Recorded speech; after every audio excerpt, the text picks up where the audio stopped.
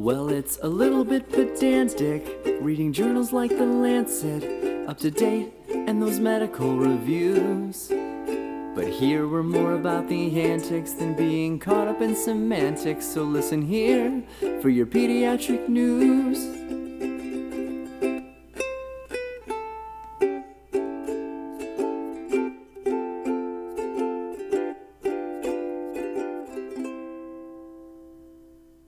Hey everyone, welcome to Pedantic. I'm Sumit. We have a really special episode today.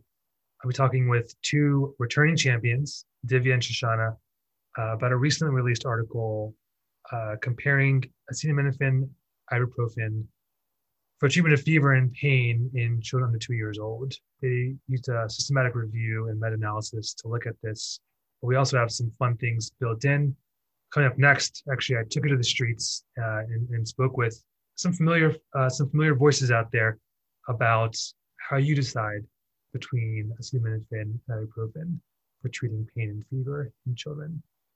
We also have a game coming up, so stick around. We'll be right back.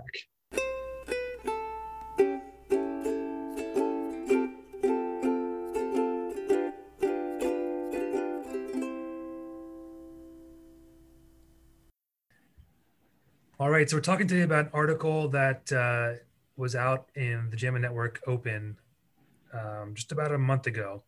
The title is Comparison of Acetaminophen with Ibuprofen for Treatment of Fever or Pain in Children Younger than 2 years, a systematic review and meta-analysis. And so as I was thinking about sort of the background for this, there's been a lot of debate over the years about Tylenol versus Motrin. I should say, she's maybe generic names only today, acetaminophen versus ibuprofen.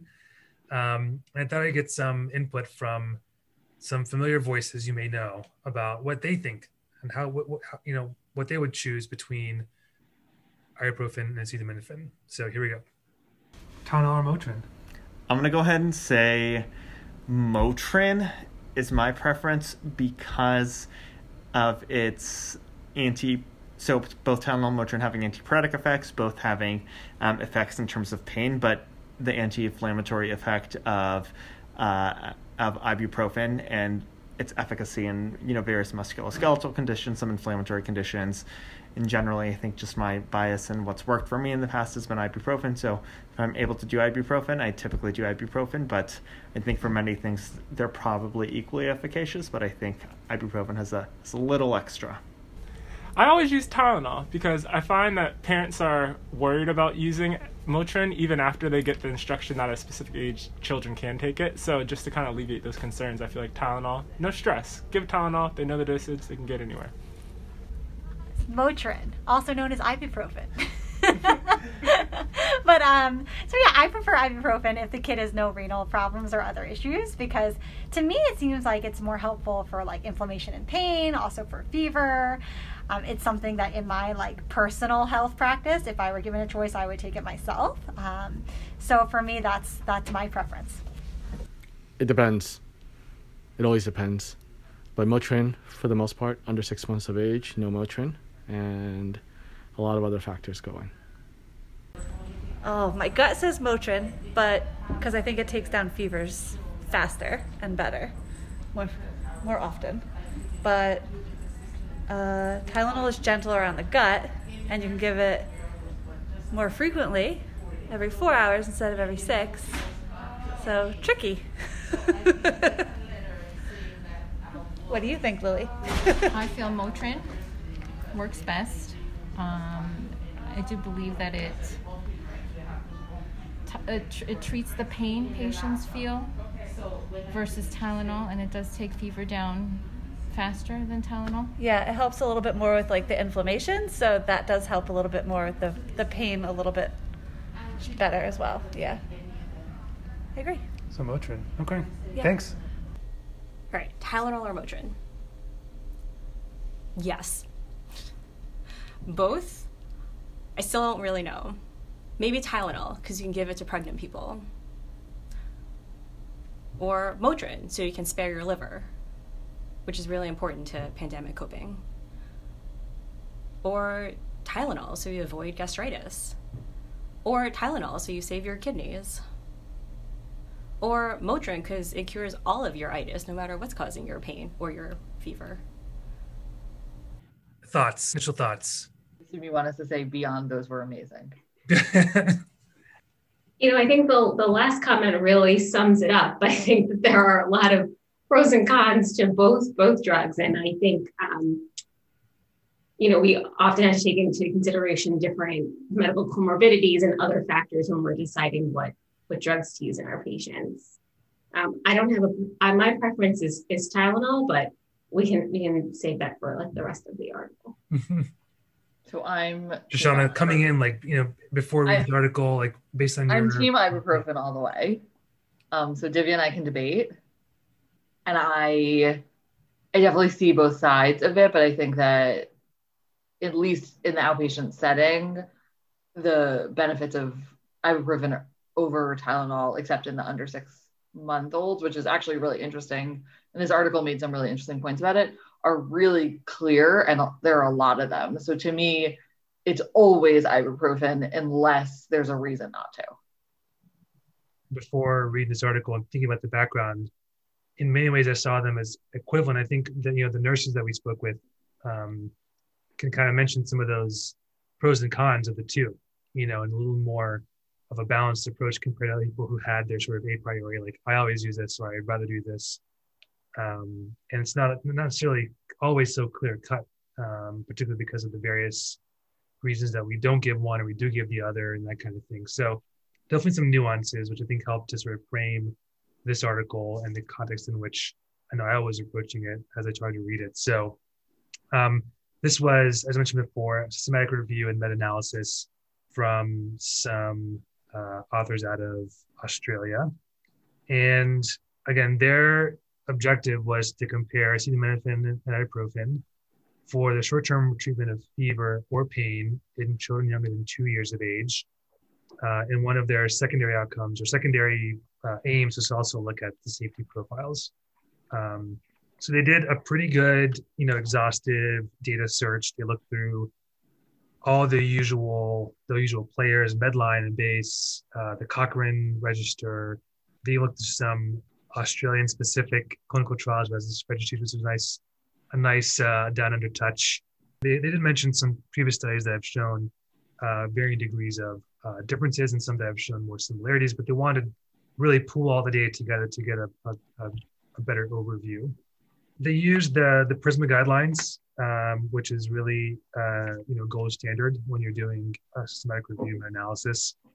And so I have very little to say really about the methodology. It was pretty sound in my opinion, and they did the best they could with the evidence that was out there. They lay out in Figure 1 as expected their flow chart of the studies that they identified, and the ones they excluded, and the ones they ended up including in the end. So we started off with a total of 5,000 records. Really went and whittled it down to 20 publications, which represented 12 RCTs, 7 non-RCTs, and then 1 non-RCT that was actually they just looked at it qualitatively. So again, these are all pretty heterogeneous studies, which we tend to see in these kinds of reviews. They had different dosages of the medications used, different outcomes, but they were able to pull together the different studies to really achieve an overall number from the RCTs of 28,000, which is a good solid and then from the non-RCTs, the non-randomized studies, they had 212,000 participants. And I will say before we get into the outcomes that the non-randomized studies were mostly around safety outcomes, which makes sense. We're going to look back retrospectively, just look and see which patients developed some of the adverse effects of the medications. So down to the primary outcomes, which again were fever and pain, and they really want to look at the short-term outcomes, so under 24 hours. I will say before getting into it, none of the studies included pain outcomes in under 4 hours, which was a limitation of the study. And I think they commented on it as well themselves. And as I was reading through, I was like, this is really what we want to know. We'll come back to that a little bit later. But with regards to fever, they looked at fever within 4 hours and fever from 4 to 24 hours. and they found that ibuprofen was better at reducing fever in both those time frames. So within 4 hours and within 4 to 24 hours. They looked at it two different ways. They looked at it in terms of the absolute reduction in the temperature, and they also looked at a sort of a dichotomized analysis or categorical analysis, looking at were they likely to be afebrile under 4 hours or afebrile under 24 hours. And they found that, again, both favored ibuprofen. So when you look at sort of the categorical analysis, there was a roughly, kids who got ibuprofen were roughly 2 times more likely to be afebrile under 4 hours and 4 to 24 hours.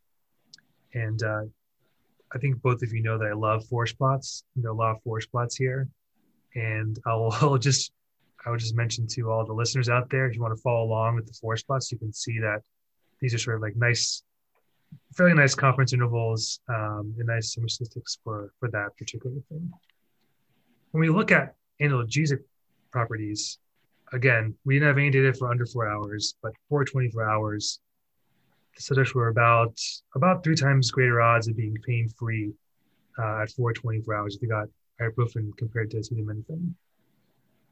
So those are the sort of the main outcomes. So ibuprofen was better than acetaminophen for fever throughout the 24-hour period, and pain was better in the people that got ibuprofen compared to those that got acetaminophen. And then looking at the safety outcomes, overall low rates of adverse events across all studies. And so perhaps none really powered to look at safety outcomes in day 2, but they really found no difference in the short-term outcomes within 28 days of some of the common side effects, including things like GI bleeds and kidney impairment and asthma, wheeze, those kinds of things. They didn't really look at the long-term outcomes, which I think there were fewer studies looked at that. So really most looked at the immediate outcomes.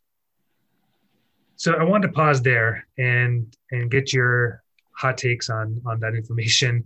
Maybe we'll go fever and we'll go pain, and then we'll go safety outcomes, talk about each of those individually. Like, I wanted to hear your thoughts on the fever outcome first.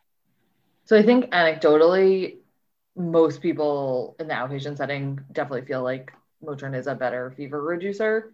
And then there are a lot of studies included in this one to sort of back it up. One of the things I initially thought when I was reading this was that it was a little unfair that they looked at fever at the 4-hour mark, since Tylenol only works for 4 hours. And it felt like it was just like an unfair metric that if we looked at fever at the 6-hour mark, would it be Motrin that was doing worse? Because we know that the Tylenol sort of meant to wear off.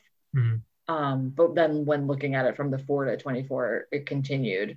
The fact that there was no improvement sort of beyond that, the 1-day mark, I think can be attributed to a lot of things, including how are people dosing it? What happens to the natural history of fevers beyond the 1-day mark? We see in children, in the outpatient setting all the time, that kids have a fever for a day and it goes away. Or parents become a little bit less vigilant with the dosing of their medication. So that didn't really surprise me so much. And neither did these outcomes. And from a dosing standpoint for fever, there's obviously a ton of fever phobia within patient communities. Parents are scared of just the idea of fever as opposed to, what's causing the fever. And so the fact that it can keep kids fever free for longer is really attractive to me, because I think it helps decrease the worry. When I was looking at the outcomes of the study, I had very similar thoughts to Shoshana. I mean, I think, you mentioned this to me earlier, but I think the idea of reduced temperature may be significant to parents. And I think, in agreeing with Shoshana, said there's a lot of fever phobia out there. We have patients all the time, or parents all the time, who tell us my child is febrile, and that seems really worrisome to them. But we really want to reduce fever for the discomfort that fever causes. I don't know if you guys have had a fever recently. But from what I can remember, it's one of the worst feelings in the entire world. And so I think the studies are definitely limited by not measuring discomfort, as the authors mentioned, or any kind of pain or other symptoms that may be associated with the fever. So that was my issue with the outcomes itself. But I think given the studies, this is what we're working with. And the other thing I thought was interesting was that the first outcome was temperature at less than 4 hours. And like Shoshana mentioned, Tylenol or acetaminophen rather wears off after 4 hours. So I didn't feel like that was like the most fair outcome to be looking at. But other than that, the results didn't really surprise me much. I mean, the antipyretic effect didn't continue beyond 24 hours in both medications. And I didn't really find that surprising necessarily. You know, we're not really, these are just symptomatic treatments. They're not really treating the underlying cause of what's causing fever. Right. As you mentioned, it's more the sort of symptomatic relief for children under 2 who have fever, because as you mentioned, Divya, I can imagine that a 2-year-old is going to be off the walls with the fever. And, you know, they report the SMD, the standard mean difference, sort of like the numeric decrease in temperature, and that was 0.4. Wasn't that much, but that might be enough to bring the fever, I guess, down enough that they're no longer febrile. Yeah, I wonder if a better outcome then would be looking at fever at 2 hours or 30 minutes, because you really want that immediate effect, right? And perhaps that's why there was a sort of a focus on under 24 hours compared to sort of the longer, the 1 to 3 days, as you mentioned, Shoshana. Like the fever, the curve tends to kind of go down after a day or two anyway, and so that might be less of what you're after with these medications. I think also in clinical practice, to me, like you mentioned, that like shorter interval may be more useful, because we have parents all the time, and probably ourselves too. If we're not seeing that immediate relief, we'll take the other drug that we didn't take already, and parents do that all the time. So I think looking at a shorter time interval would have been more helpful. Yeah. There definitely are studies out there that weren't included in this analysis that talk about which one gets your fever down faster, and it's Motrin. And yeah, to me, you know, the person who they're calling in the middle of the night about the fever, I want to make sure that in 30 minutes that fever is down so that the parents aren't still up worrying.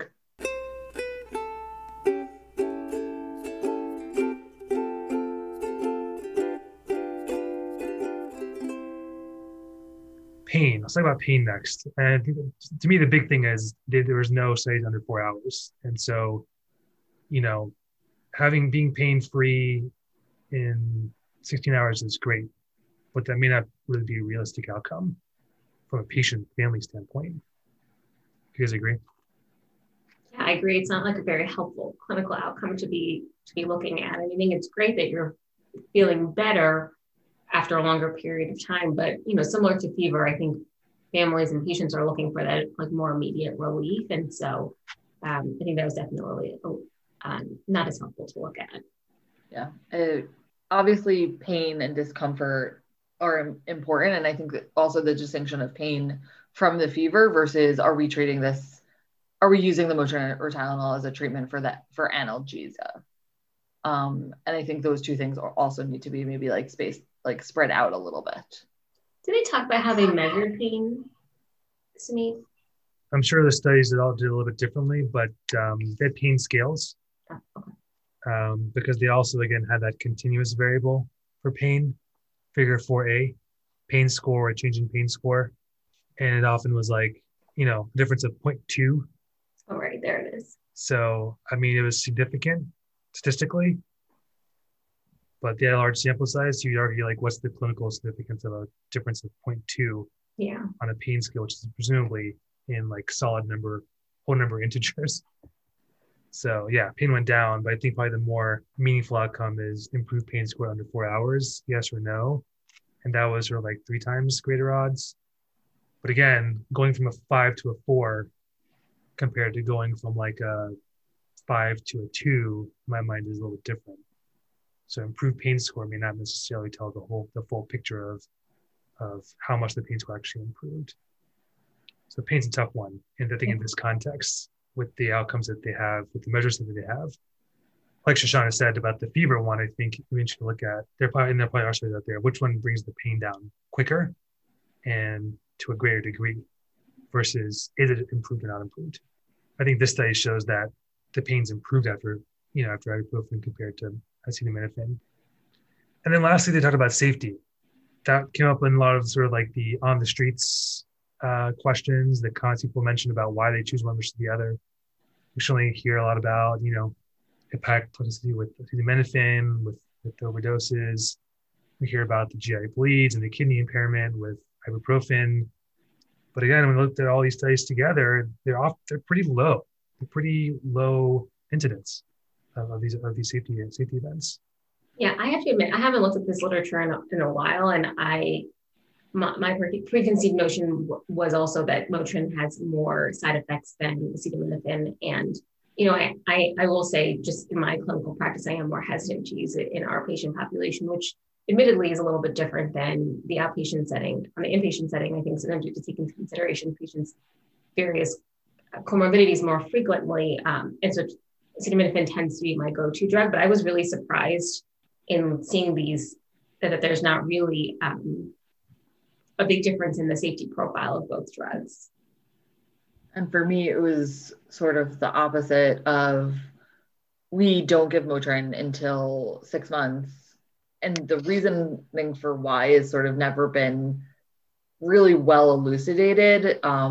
It's not recommended past, younger than 6 months. The thought is this theoretical kidney damage, fever could theoretically cause even increased dehydration, but borne out in studies doesn't seem like it's actually true. And it was interesting to note that they talk about how in other countries, Motrin's given from 2 or 3 months. And I wonder if we will get to a point where we're doing that as well.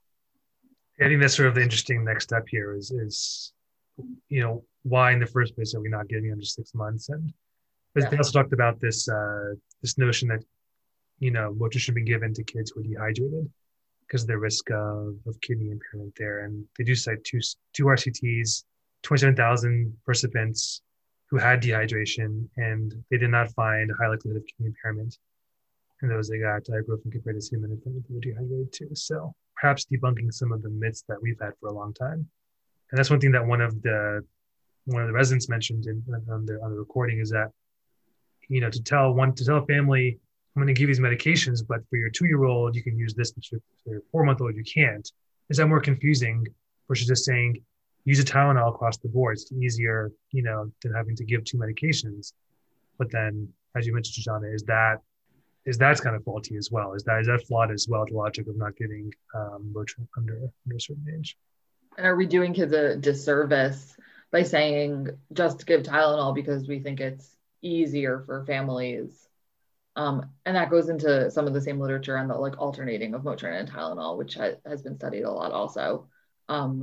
Should we be giving both alternating, which hasn't been shown to have increased adverse effects, but can be really confusing to families, potentially helpful, potentially not.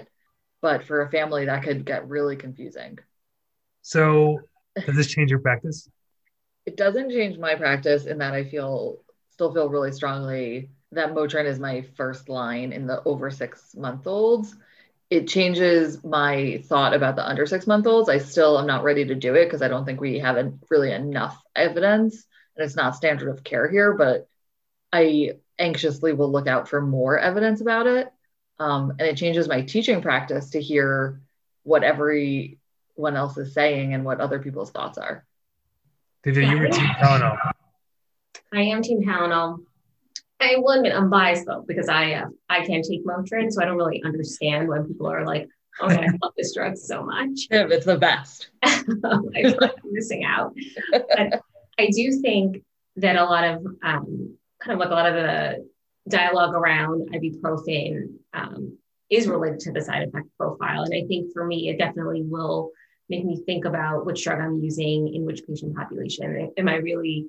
Is there enough evidence to support the side effects that I'm thinking of for that particular patient population? So I do think I will probably use ibuprofen more going forward, especially as a first line. I don't know, for whatever reason, I always just Tylenol's the first thing that comes out of my mouth for whatever reason. And there's no rhyme or reason for why that's the case. But I think using ibuprofen more often is definitely something I'm going to consider for sure. Yeah, I'm totally with you, Divya. I think I don't know where it came from, but I think this will make me consider ibuprofen as first line. Often as I'm making pain plans for patients, we'll say okay, mild pain 1 to 3 Tylenol, moderate pain 4 to 6 ibuprofen, and then something stronger, like an opiate or something for for the severe pain. But is that really evidence-based? Probably not. Like, oh, let's start with Tylenol first and see if that helps. And the ibuprofen, I don't think the safety profile really backs up that logic either. So I think for me, it certainly affirms that Motrin could probably be used. You're making me think of this. I had a patient when I was a resident. It was a patient on the liver service. I'm never going to forget this because it was one of the most painful 24-hour calls I've had. This is how all stories from residency start, by the way. 24-hour call, liver transplant patient. Go ahead. It was a liver transplant patient who had some like minor procedure. I think it was anticoagulated, and so there was the pain plan had been to give, liver, quote unquote, liver dosing of Tylenol for pain, with second line being opioids. And this poor child must have been like under 6 months old, but she was screaming and crying all night. And this mom was at her wit's end about it. Finally, at like 4 a.m., the attending on call said, just give a dose of ibuprofen. I kid you not, within 15 minutes, that baby was sleeping soundly. I felt so bad. I felt like we were withdrawing. Like I was withholding medication that could have really helped her for so many hours. But this paper makes me think of that incident that I had as a resident. I wonder, as hospitalists, do you guys think that your go-to is Tylenol because of the availability in IV form? I think we've only recently started using IV Tylenol more frequently. I would say like in the last year or so.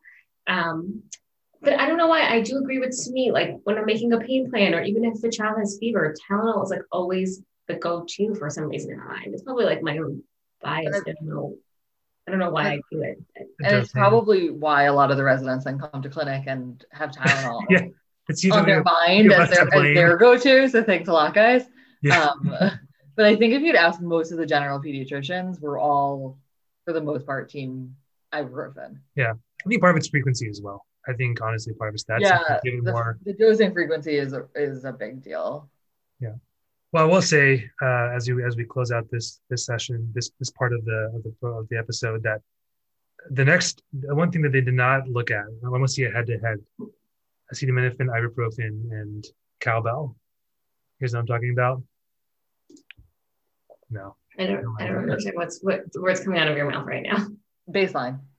You guys haven't seen the more cowbell SNL skit? Oh, you're missing out. It's past mine and Divya's bedtimes. No, I started watching SNL during the pandemic, but I don't watch it the night of. I watch it the next morning. Because it's past our bedtimes. Yeah, dude, I'm in bed at 9:30. Guess what? I got a fever. And the only prescription is more cowbell. 1, 2, 3, 4.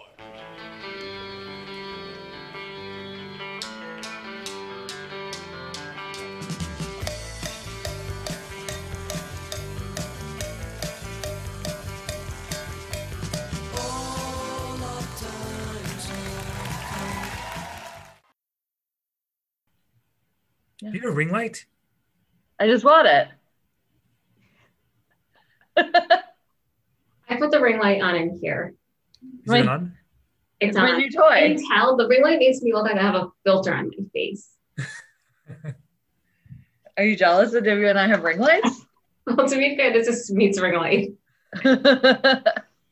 There's a light here that's emanating from above. It's very fluorescent. I think it's fine. He has like the lights below and like the lights from the window creates interesting image. I decided that the applicants are probably looking at me being like, oh my God, look at that lady. She looks so horrible. This is what's going to happen to us. So for the good of the program, I bought the ring light. For the good of the program. Come here, you'll be glamorous like us with our ring lights. Yeah. Come here, you won't look like you only sleep 3 minutes a night. You know, you can change the different settings on that one, Divya. There's like a... Yeah, I know. There's all sorts of settings. Yeah, mine has 3. One. There's like a really bright one. It's really warm. Which one do you guys prefer? The plus button and it makes it brighter. This one's really dark. And this is too harsh, this lighting. Anyway, I once did a meeting and Marina was on it and I was presenting something and she was like, the ring light does wonders for you. It's like, compared to what? no, it's me. When you showed me the ring light when we were testing it out for interviews, I literally was like, he has a filter or he's got makeup on. I don't know which one it is. Maybe both. If you wear a little So what? makeup, Yeah, so what? Maybe a little both. No judgment. you do what you gotta do.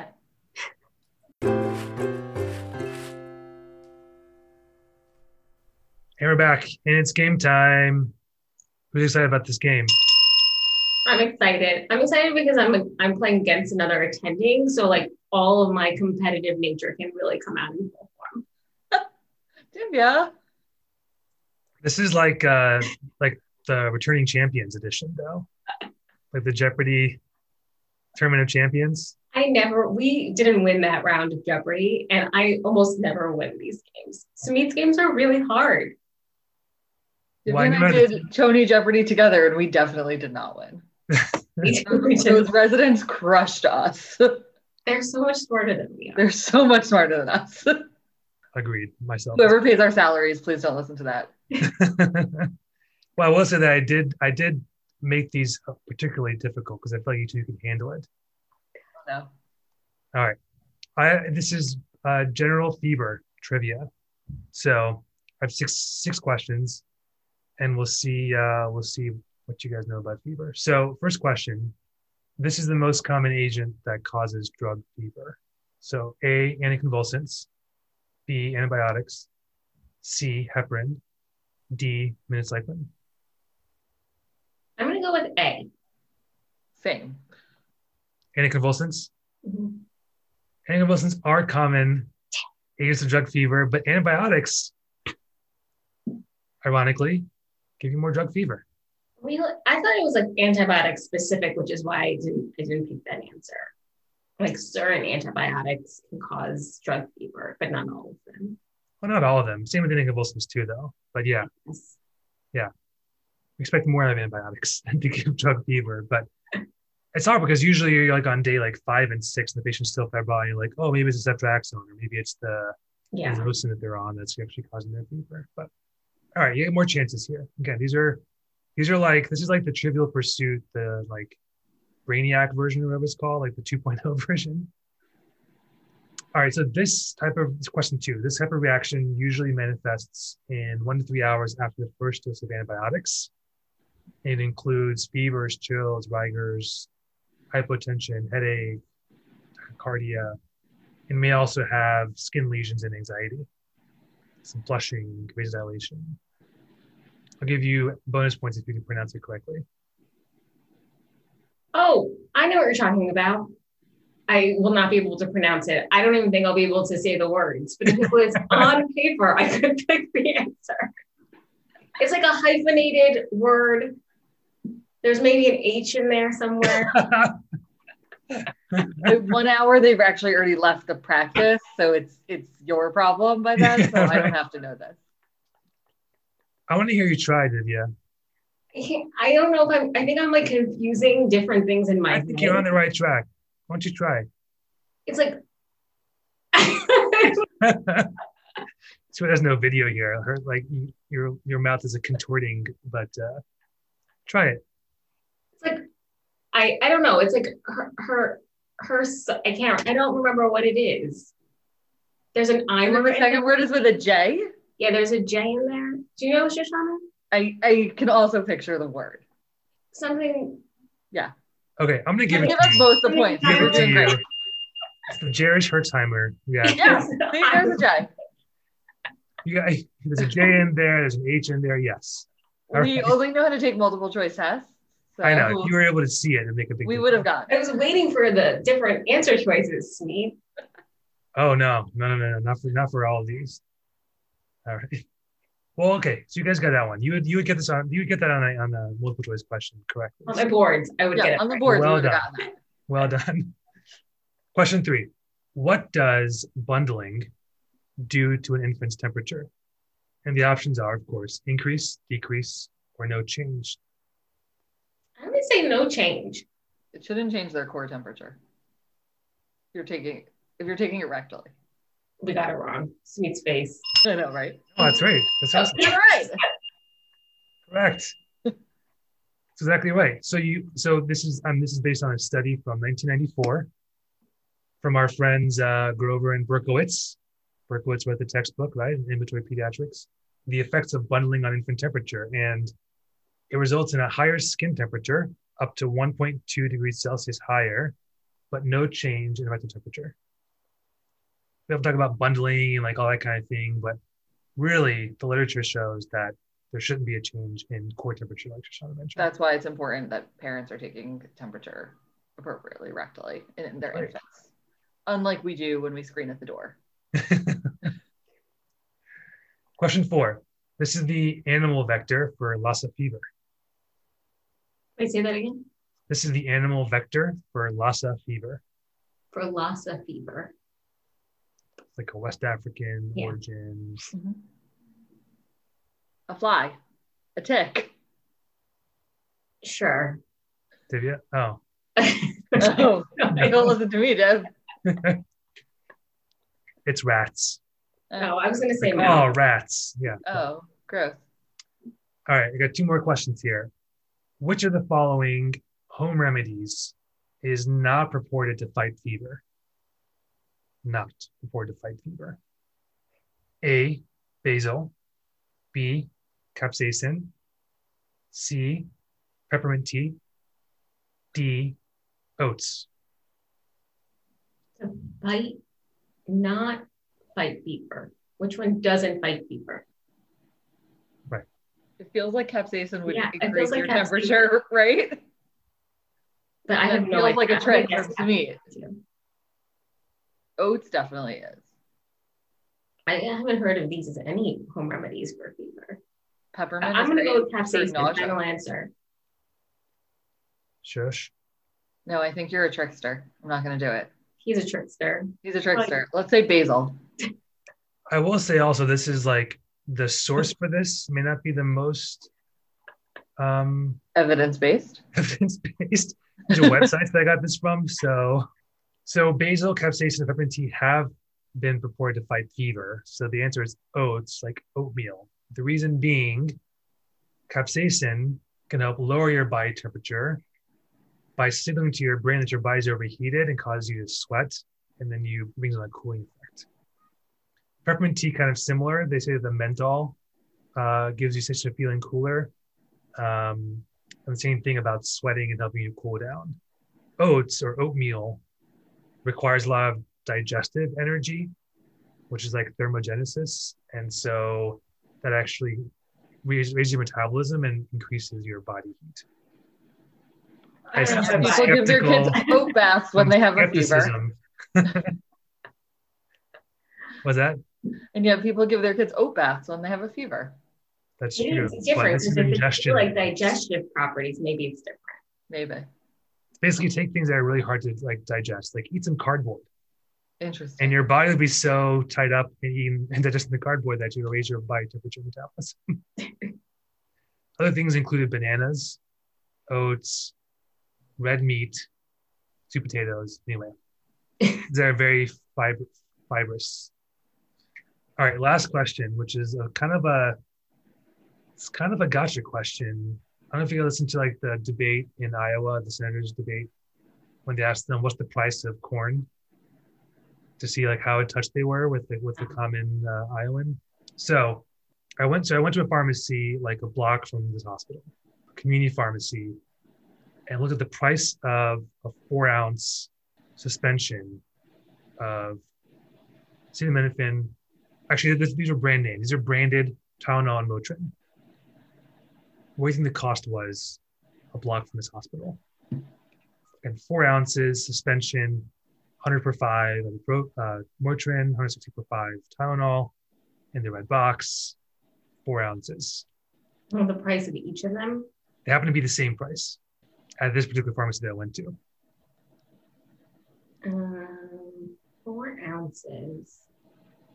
I'm going to say $8. I was going to say $7. So the price was $8.59. Wow. I was gonna say $8.75. That was gonna be my You guess. can get it much cheaper at other pharmacies.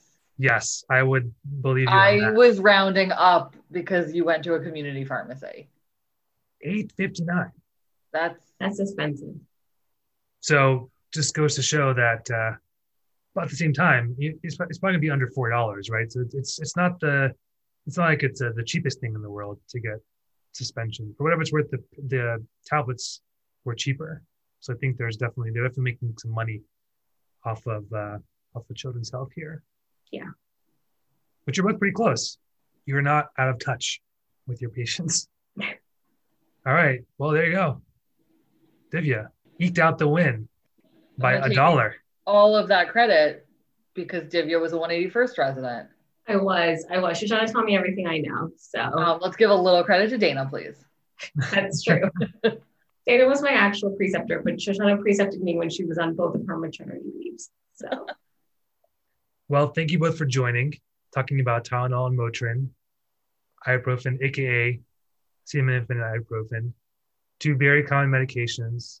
And the only topic I'm qualified to discuss. Yeah, it's great talking to the two of you. Thanks to me. Bye.